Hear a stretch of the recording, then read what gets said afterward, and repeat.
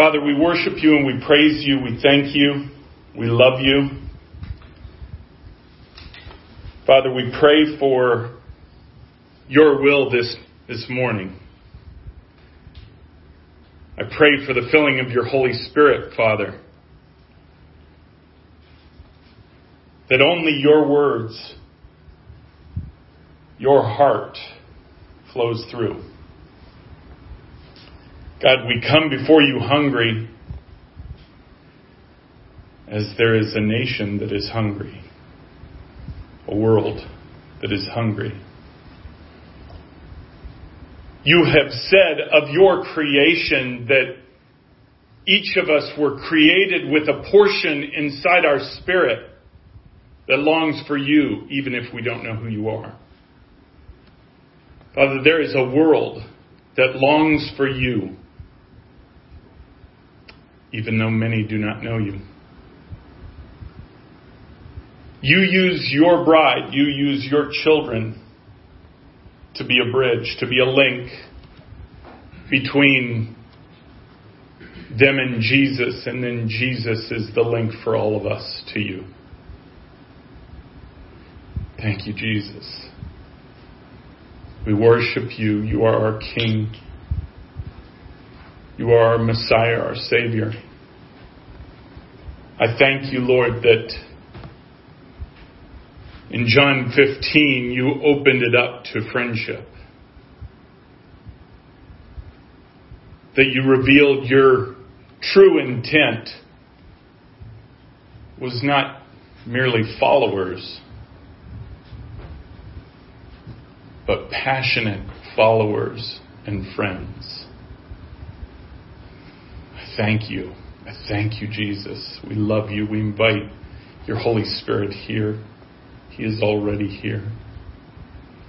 Do your will this morning. In Jesus' precious name, amen. I want you to turn in your Bibles to Hebrews chapter 4. I want to begin by reading a verse, actually a couple of verses, but then we're going to go back.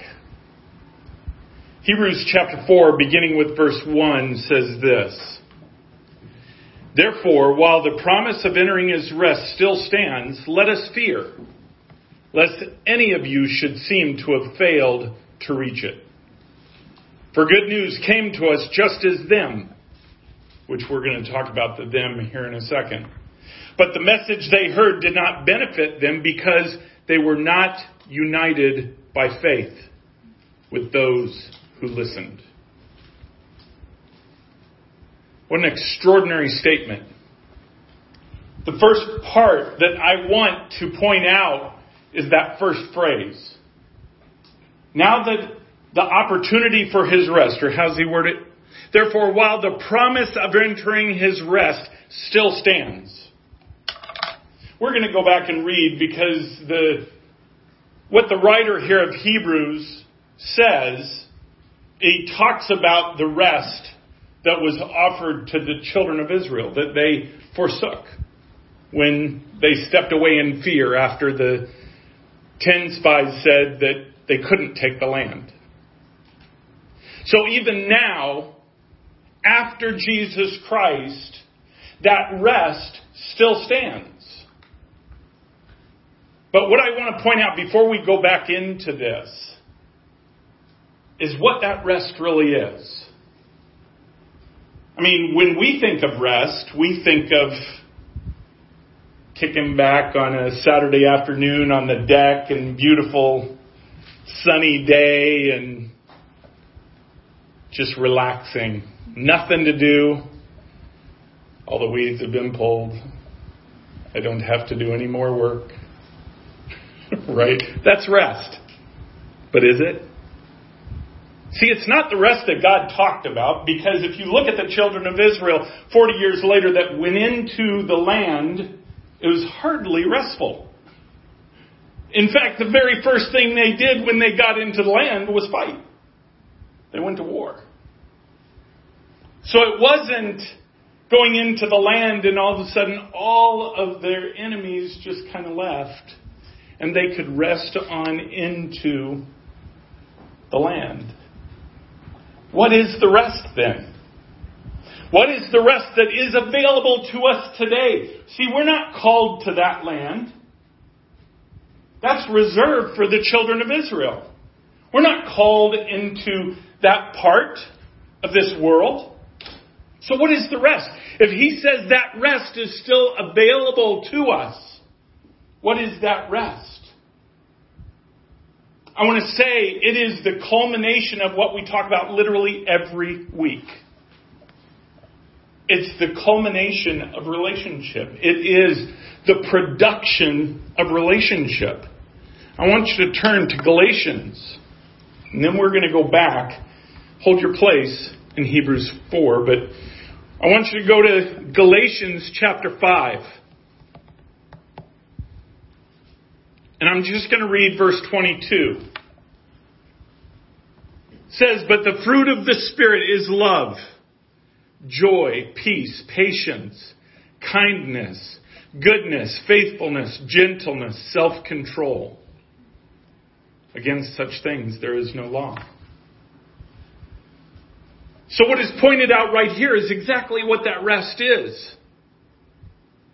That rest is not in the circumstances around us. If it is, we're in trouble. If it is, then we do not see rest on the horizon for quite a while.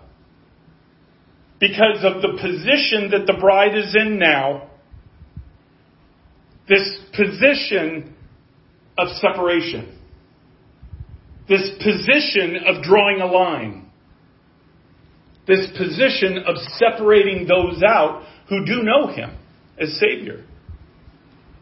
There's no relaxation in that.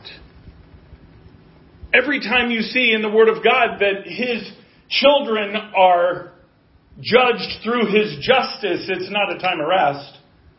It's not a time of relaxation. In fact, you look if we look at the children of Israel as any kind of example, it's usually occupation. It's slavery. It's literally stealing their free will, humanly, in this world. Isn't that exactly what we see going on? I mean, think about it. Think about the times in which we live. Think about the times in which we are entering into. And yet, going back, the writer of Hebrews says, the promise of entering His rest still stands. So why don't we see that? Why don't we understand His rest? Why don't we feel the love, the joy, the peace? Oh, wow, especially the peace. Why don't we feel the peace in times of great turmoil? In times where everything seems unfair. Everything seems raw against us. How can I have peace in that? How can I have peace when I know what the Lord wants for this country, and yet it looks the opposite? How can I have peace in that? And really, that's an important question.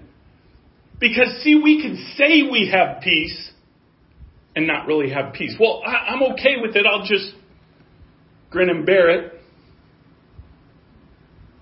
That isn't peace.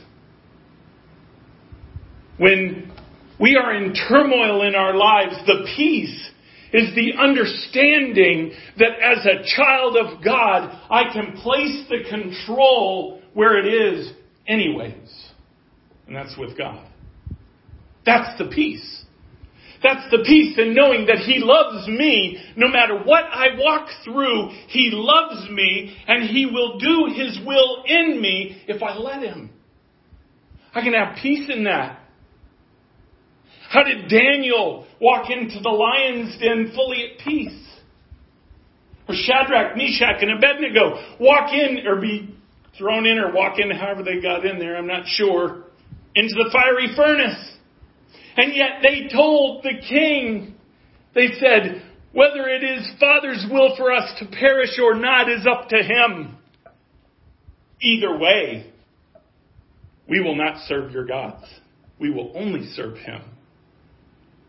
See, that takes an internal peace to be able to say that. That takes an internal peace to know that God is in control when things come against you that are wrong. God is in control. The county trying to get us out of this home.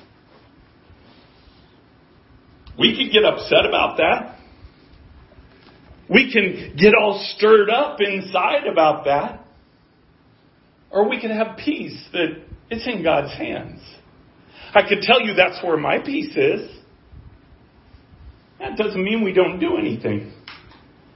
Because see, God may direct you to do things that you need to do. But it still doesn't take away from the peace that you're following in His will. That's the peace. That's the love. That's the joy. If you don't have that in your life, if you don't have peace, if you don't have love, if you don't have joy, and it is not a deep-seated place between you and God, then you have to ask Him, how do I achieve that rest that you promise? How? The very next word explains it. Back in Hebrews chapter 4, verse 1, after he says, promise of entering His rest still stands, let us fear. Let us fear. Now, the word there can be misconstrued. That doesn't mean let us be afraid of God and run away, like the children of Israel did with those in the land. There is a fear that God requires for you to build relationship with Him. Perhaps a better word is awe. But you know what? Awe just doesn't encompass what it's supposed to be. Because I think we become very flip with who God is.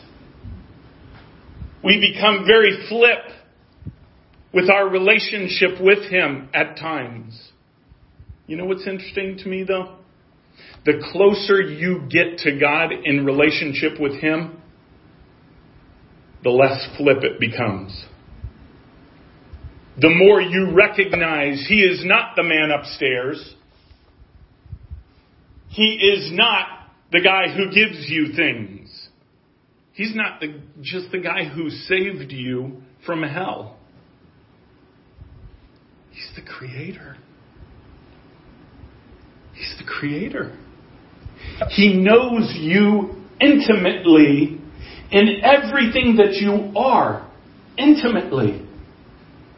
He knows you better than you know yourself. Do you know Adam was not the only creation? Do you know that? It's pretty wild to think of that. Did you know you're actually a creation?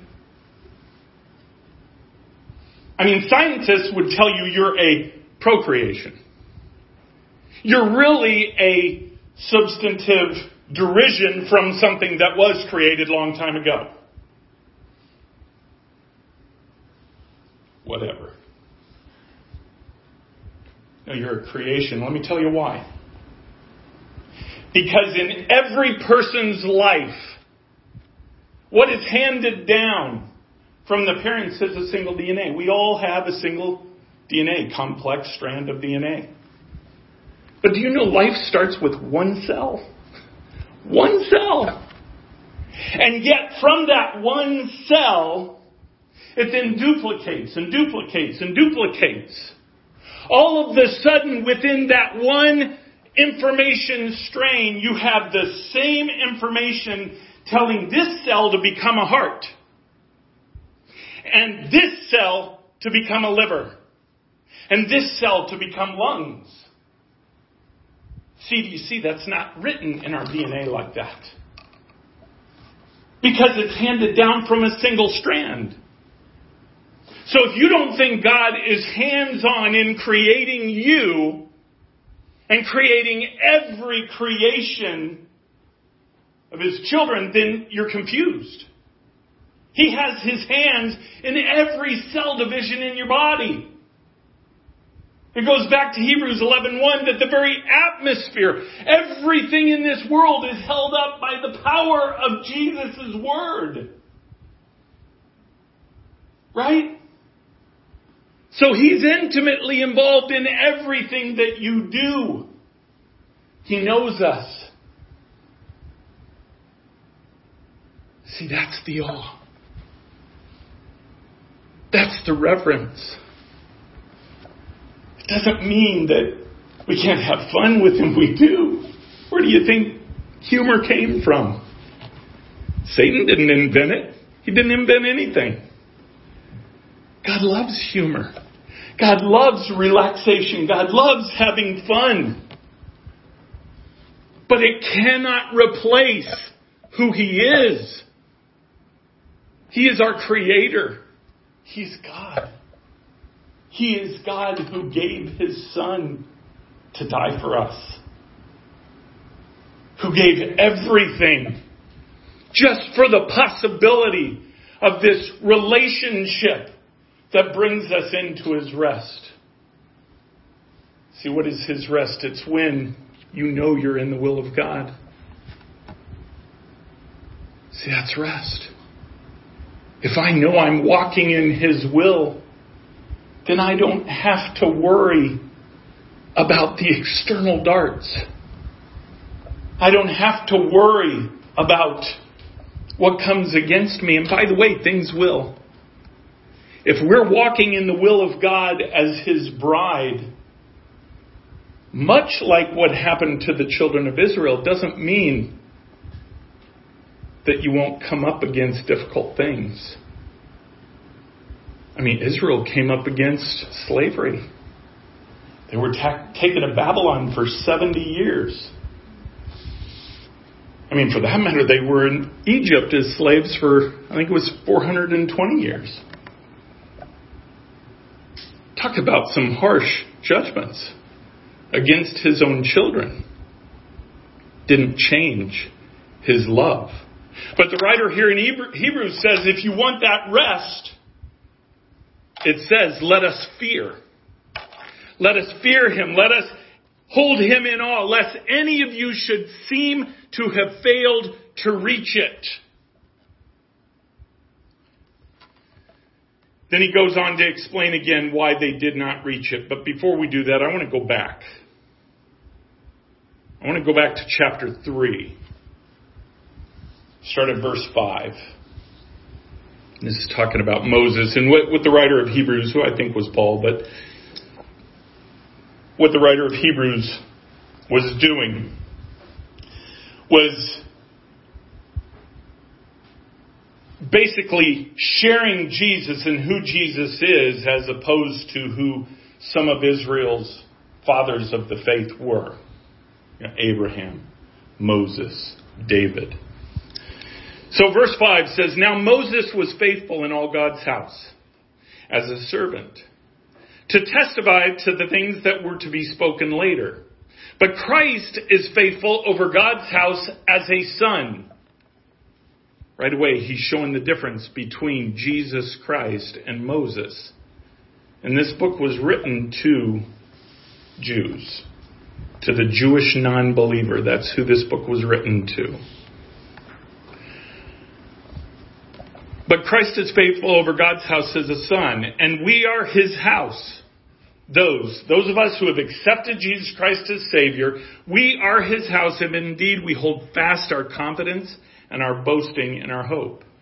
Therefore, as the Holy Spirit says, today, if you hear his voice, do not harden your hearts as in the rebellion, on the day of testing in the wilderness, where your fathers put me to the test and saw my works for 40 years.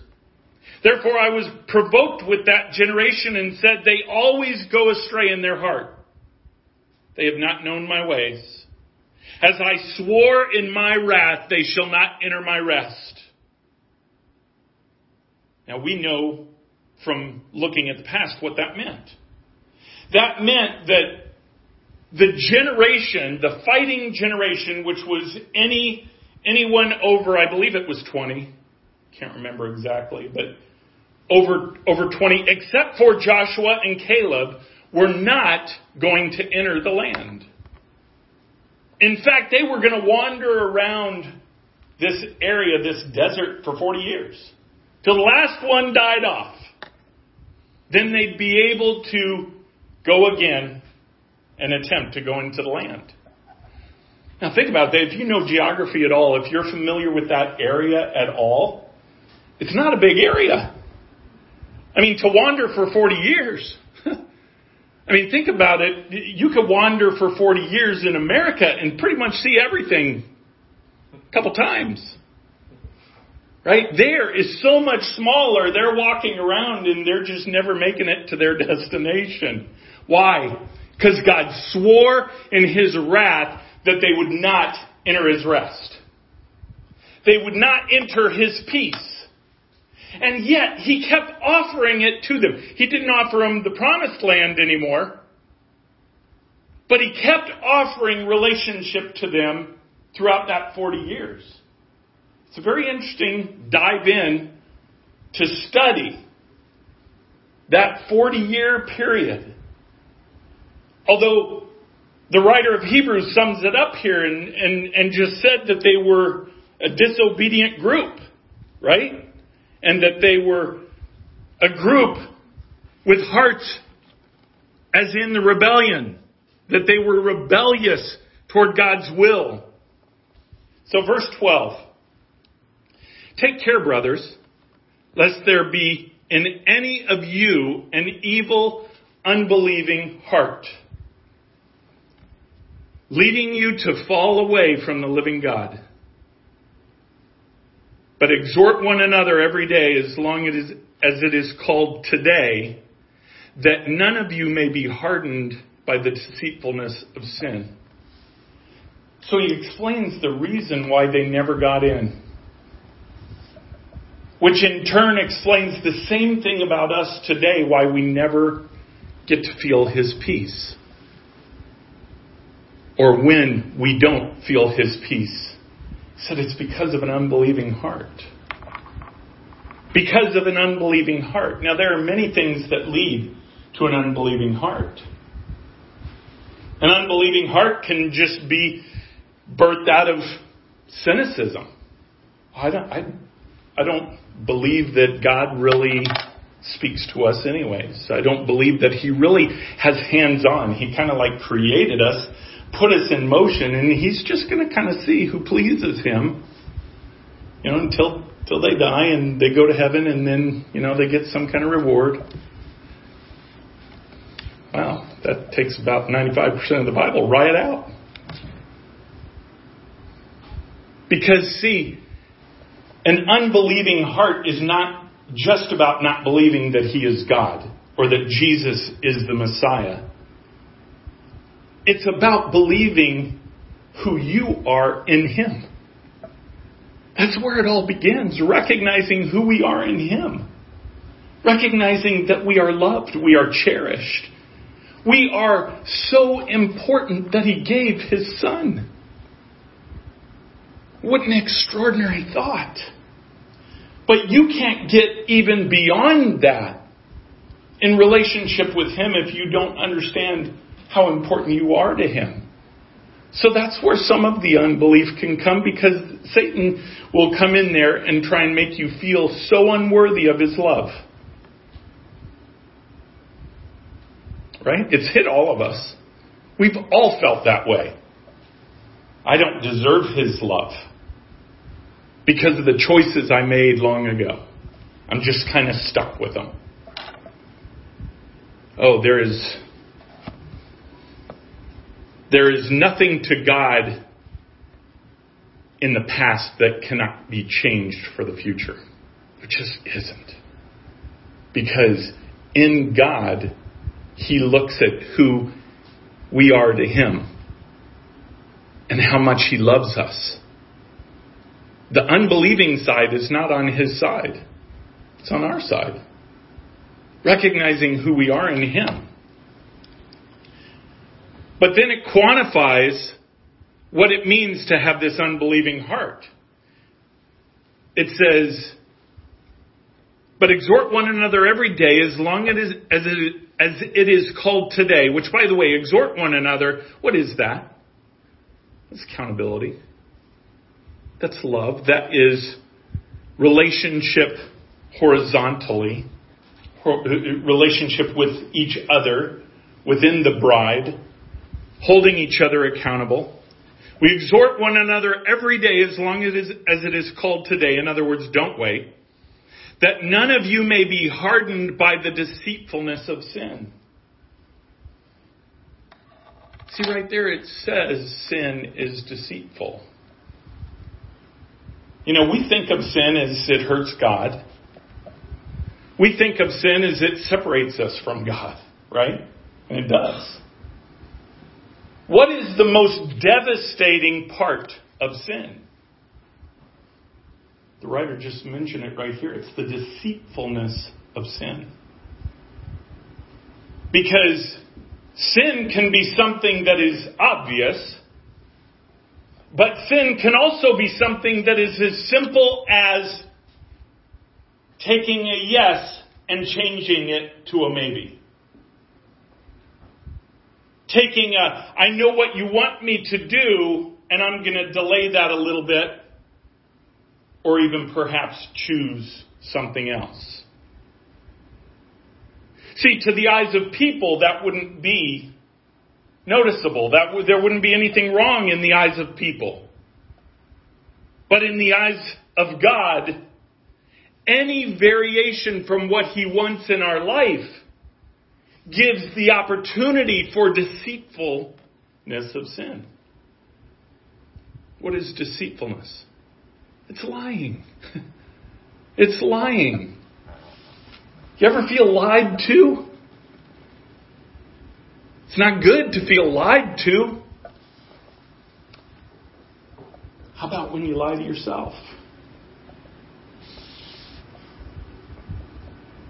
Boy, that's a whole different ballgame.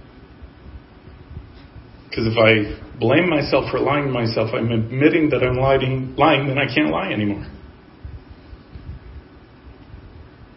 But that's what we do, because that's the deceitfulness of sin.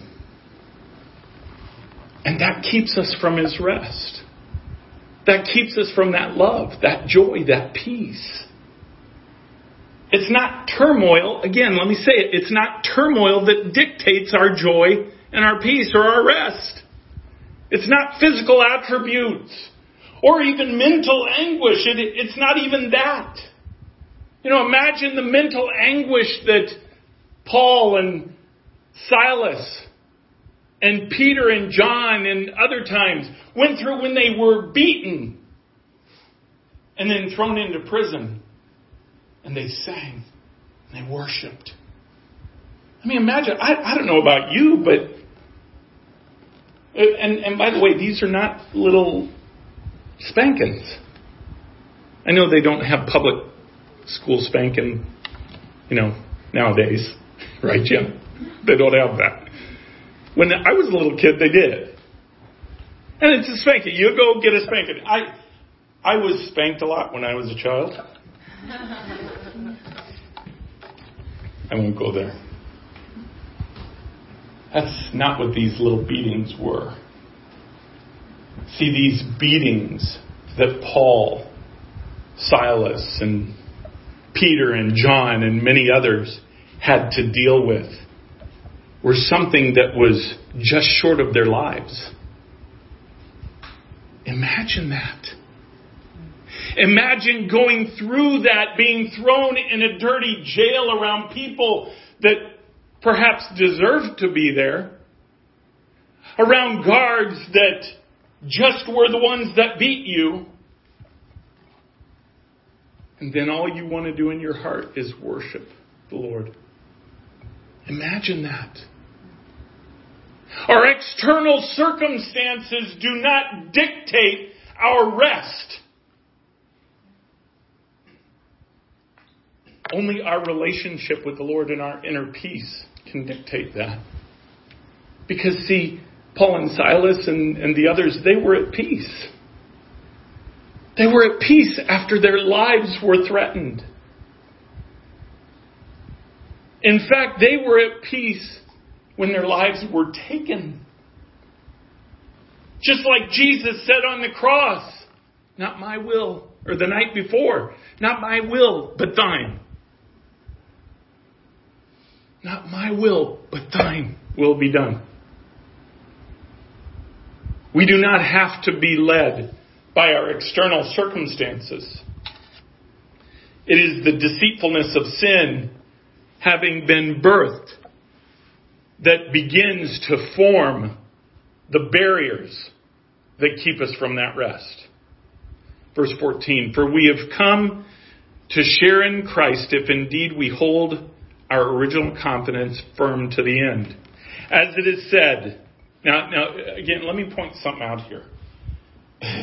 Especially Hebrews can be very confusing, chapter 6 and chapter 9, about this thing. Because if you are looking through a lens of justification, of salvation, accepting Jesus Christ into your heart, you get this golden ticket to heaven. If that is the lens that you're looking through this on, you're going to go off.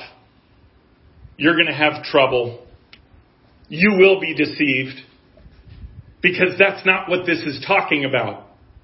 When you are justified of your sin by inviting Jesus Christ into your heart, you are saved permanently from that point on. Ephesians 1:13 and 14. It's permanent. What Paul is talking, or the writer of Hebrews is talking about here, is a peace in that relationship. Because that is something we have to hold on to. And he says, if indeed, and this is verse 14, if indeed we hold our original confidence firm to the end, pressing in relationship to the end.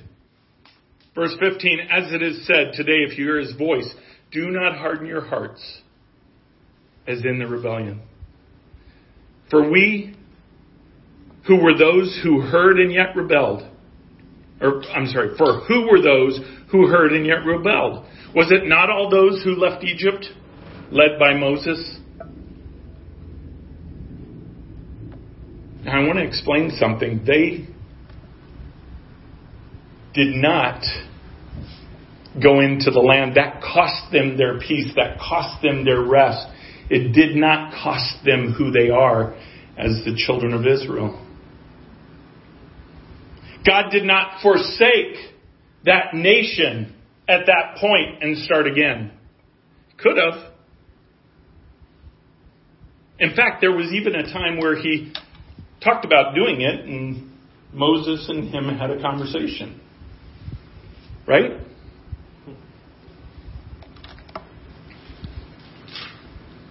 But what did happen is they lost their peace. They lost their relationship with him. What was lost at the point of disbelief, when they chose not to go in the land, could have been redeemed 2 weeks later.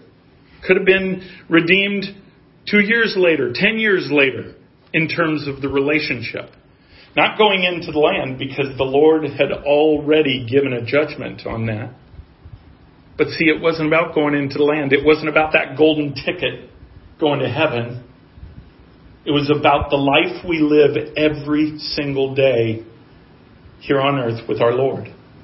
That relationship that we have with him.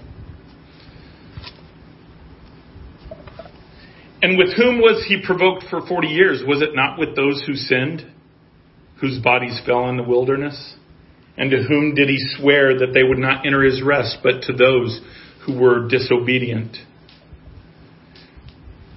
And pay attention to this verse. So we see that we were unable to enter because of unbelief. See, they were unable to enter the promised land because of unbelief. What was that? Unbelief that land was theirs? No, they even said that. What was their unbelief? It was birthed out of fear. Fear that there are giants in the land. The Anakim are in the land. Effectively, the Nephilim are in the land. There's strength there that can overtake us. That fear was rooted in the disbelief that God could conquer it, or that He would. That's why Caleb and Joshua were allowed to enter the land 40 years later. Because they did believe.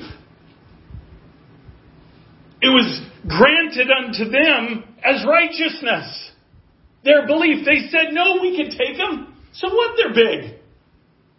God's bigger. If God said it, we can do it. See, it's so easy to let disbelief creep in. If God said that His children in this mystery called the church are going to flourish, are going to lead, are going to rule, how do we respond to that? Well, yeah, maybe after He comes, or maybe after you change things. God, I know you said somewhere you're going to recreate the world. So maybe then. Because I certainly don't see it now. I certainly don't see the landscape now making it the time for us to move forward. Right? And on the surface, that makes sense. Think about it. Everything that we had, that we thought was turning around over the last 4 years for the Word of God, is being dismantled. That could be disheartening. That's kind of like the children of Israel getting to the edge of the promised land, seeing, because God said He would let Moses see it. Right? Seeing the goodness of the land. Even having the fruit of the land brought back, seeing how good it was. And then thinking, oh yeah, but the current circumstances are such that we can't have it yet. Yes, that is our land. But we can't have it yet because there are giants in the land. There are fortified walled cities. We don't have a city. We don't have much of anything. Do you see how easy it is to let disbelief creep in? Don't do that, church. Don't let disbelief creep in as to what the Lord has said. What He is doing. He is doing here in America. If your hopes were not on God doing this, then you're pretty confused right now. If your hopes and your prayers were hinged on Donald Trump being the savior of all this, because God said that He would be in there for 8 years, then that puts your focus on Him. Now understand something. He is still there. He will and is our president for 8 years, but He was never the savior. He's a warrior. He's a warrior just like we are supposed to be warriors. It doesn't mean God is not going to do this. In fact, it's when it gets so bad, when it doesn't seem like there's any other way except God, that finally His children seem to look at Him like, oh, okay, it's you. Why? Why does it have to be that way? I'm telling you, God is going to do this. He is going to do this. I don't know when. Don't even care. Don't even care. Why? Because I can be at peace every single day until that moment. Knowing that He's in control. When I give Him my yes, He's in control of me.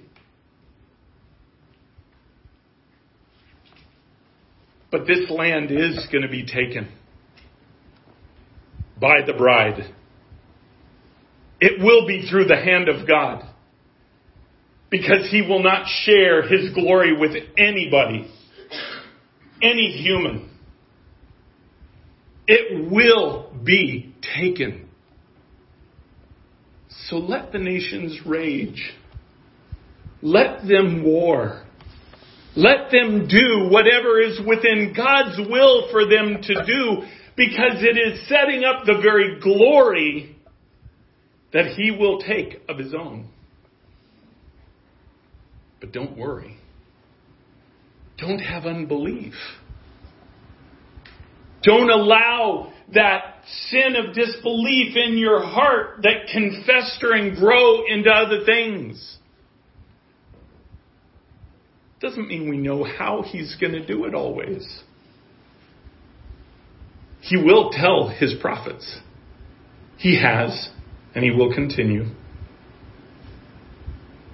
But Him doing what He's going to do is not contingent upon us knowing everything and having to believe it into existence. Well, maybe it didn't happen because we didn't believe enough. No. In one way, that's true. Because if we were unified in Him, Satan wouldn't have any power whatsoever. But Satan can't stop the unification that's coming. Because God's power is going to fall. His Holy Spirit will fall in power. And it will bring events that can only be attributed to God. To no person. And you know what? This land is going to catch on fire. And I mean fire in a good way. In people's hearts, it's going to catch on fire. And people are going to start seeing God for who He is. The fear of who He is. Not just this creator somewhere that kind of doesn't pay attention to us. But all of a sudden people are going to start realizing that He not only pays attention, but He holds us. He desires intimacy with us. Individually. Not, let's get a big enough group together so God will pay attention to us. Do you know everything that God has done? Look at the Word of God. Everything He has done was pinpointed down to either a small group or a single person. Why? Because those people were special? Because God wants to show that He can do it in anybody. Moses wasn't special. In fact, Moses kept trying to tell God, I'm not special. I can't even talk. But see, it wasn't about Moses having to be special. It was that his heart desired God. Desired intimacy with Him that would not be stopped. Would not be stopped. I'm sure it was a shock for him to find out that, and you see it in Scripture, but to find out that he's going to go back to Egypt and God's going to free His people after 400 years. Going to free them through him. And here he is, this shepherd, away from his people. You know, I don't blame Moses for his reaction. And it took a long time, actually, for God to finally get it through to him. I mean, he was out in the wilderness for 40 years. I think it was 40 years. Yep. Was it? Yeah.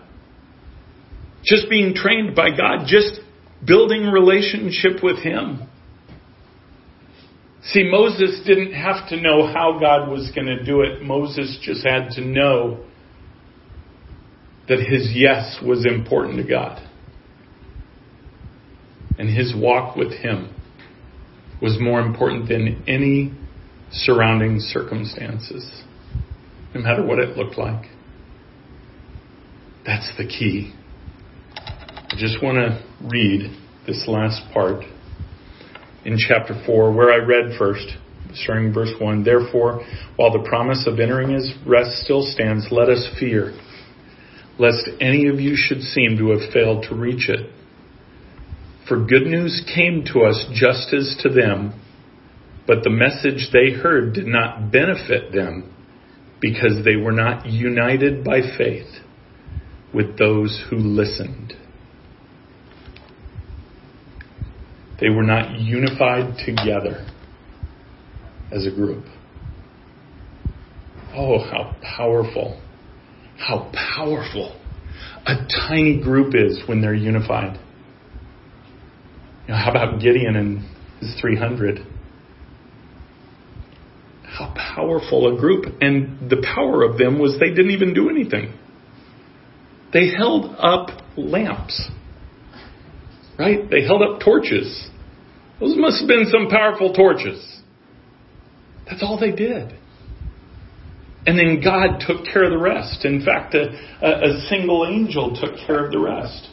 So what really brought on that victory? Obviously, it was God that did it. But what really brought it on? It was their unity and belief in what he was doing. See, Gideon took a little convincing, but then Gideon believed. He's the one who laid the fleece down twice.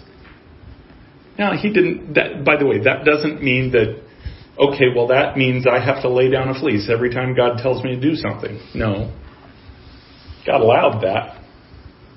And he allows fleeces. I'm not saying that either. But the point is, it came to a point where Gideon believed. He believed enough to call, I think it was 30 or 33,000, can't remember, down to the river. Or called them out, and then it went to 10,000 went down to the river, and then 300 came out of that. But they were unified. They were unified in what God was going to do. The children of Israel, when they finally did go into the land, they were unified. In fact, God tested them in that. He said, you march around that city every day for 7 days. Seventh day, march 7 times. March around quietly, and then shout at the end. One of the most absurd things you would hear as a war general. It's like, seriously?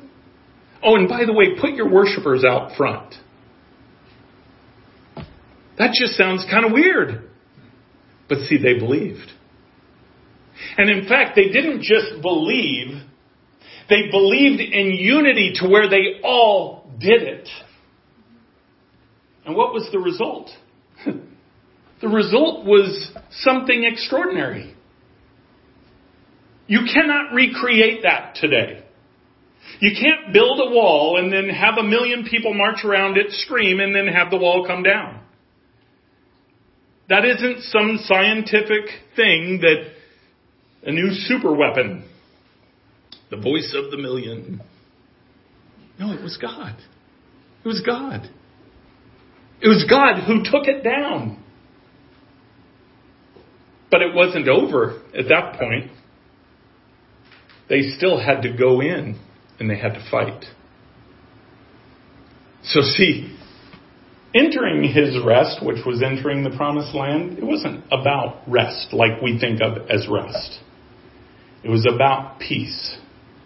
It was about knowing that you are in the will of God no matter what. You are in his hands because your focus is on a different time, a different land.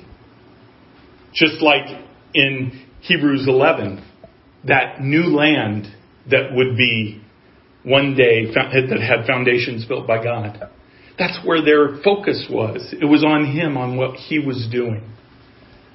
So I just want to encourage you. I want to encourage you to just trust him. Just believe. Press in. That's your job. Build a relationship. Unify with the bride. Unify with others. And that means church to church. I know that's kind of an unknown concept nowadays. But the whole bride is to be unified. And God is going to do it. It will be his hand that does it. And I'm just going to close us in prayer. Father, we worship you and we praise you. We thank you for who you are, God. We thank you that you give us rest, not because of circumstances, but in spite of circumstances. We thank you, Lord, that no matter what we face, no matter where we are in the world, whether we're here, whether we're in Nigeria, whether we're in any other place in the world, by pressing into you, that rest is available.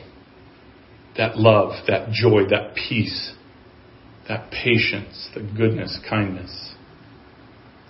That is all available to us right now. And in gaining that, we also have to be united with each other. God, I pray for your bride that you would unite your bride. Bring her to a place of full trust in what you're doing. Not what things look like on the surface, but full trust of what you are doing. We thank you and we praise you and we love you. In Jesus' name, amen.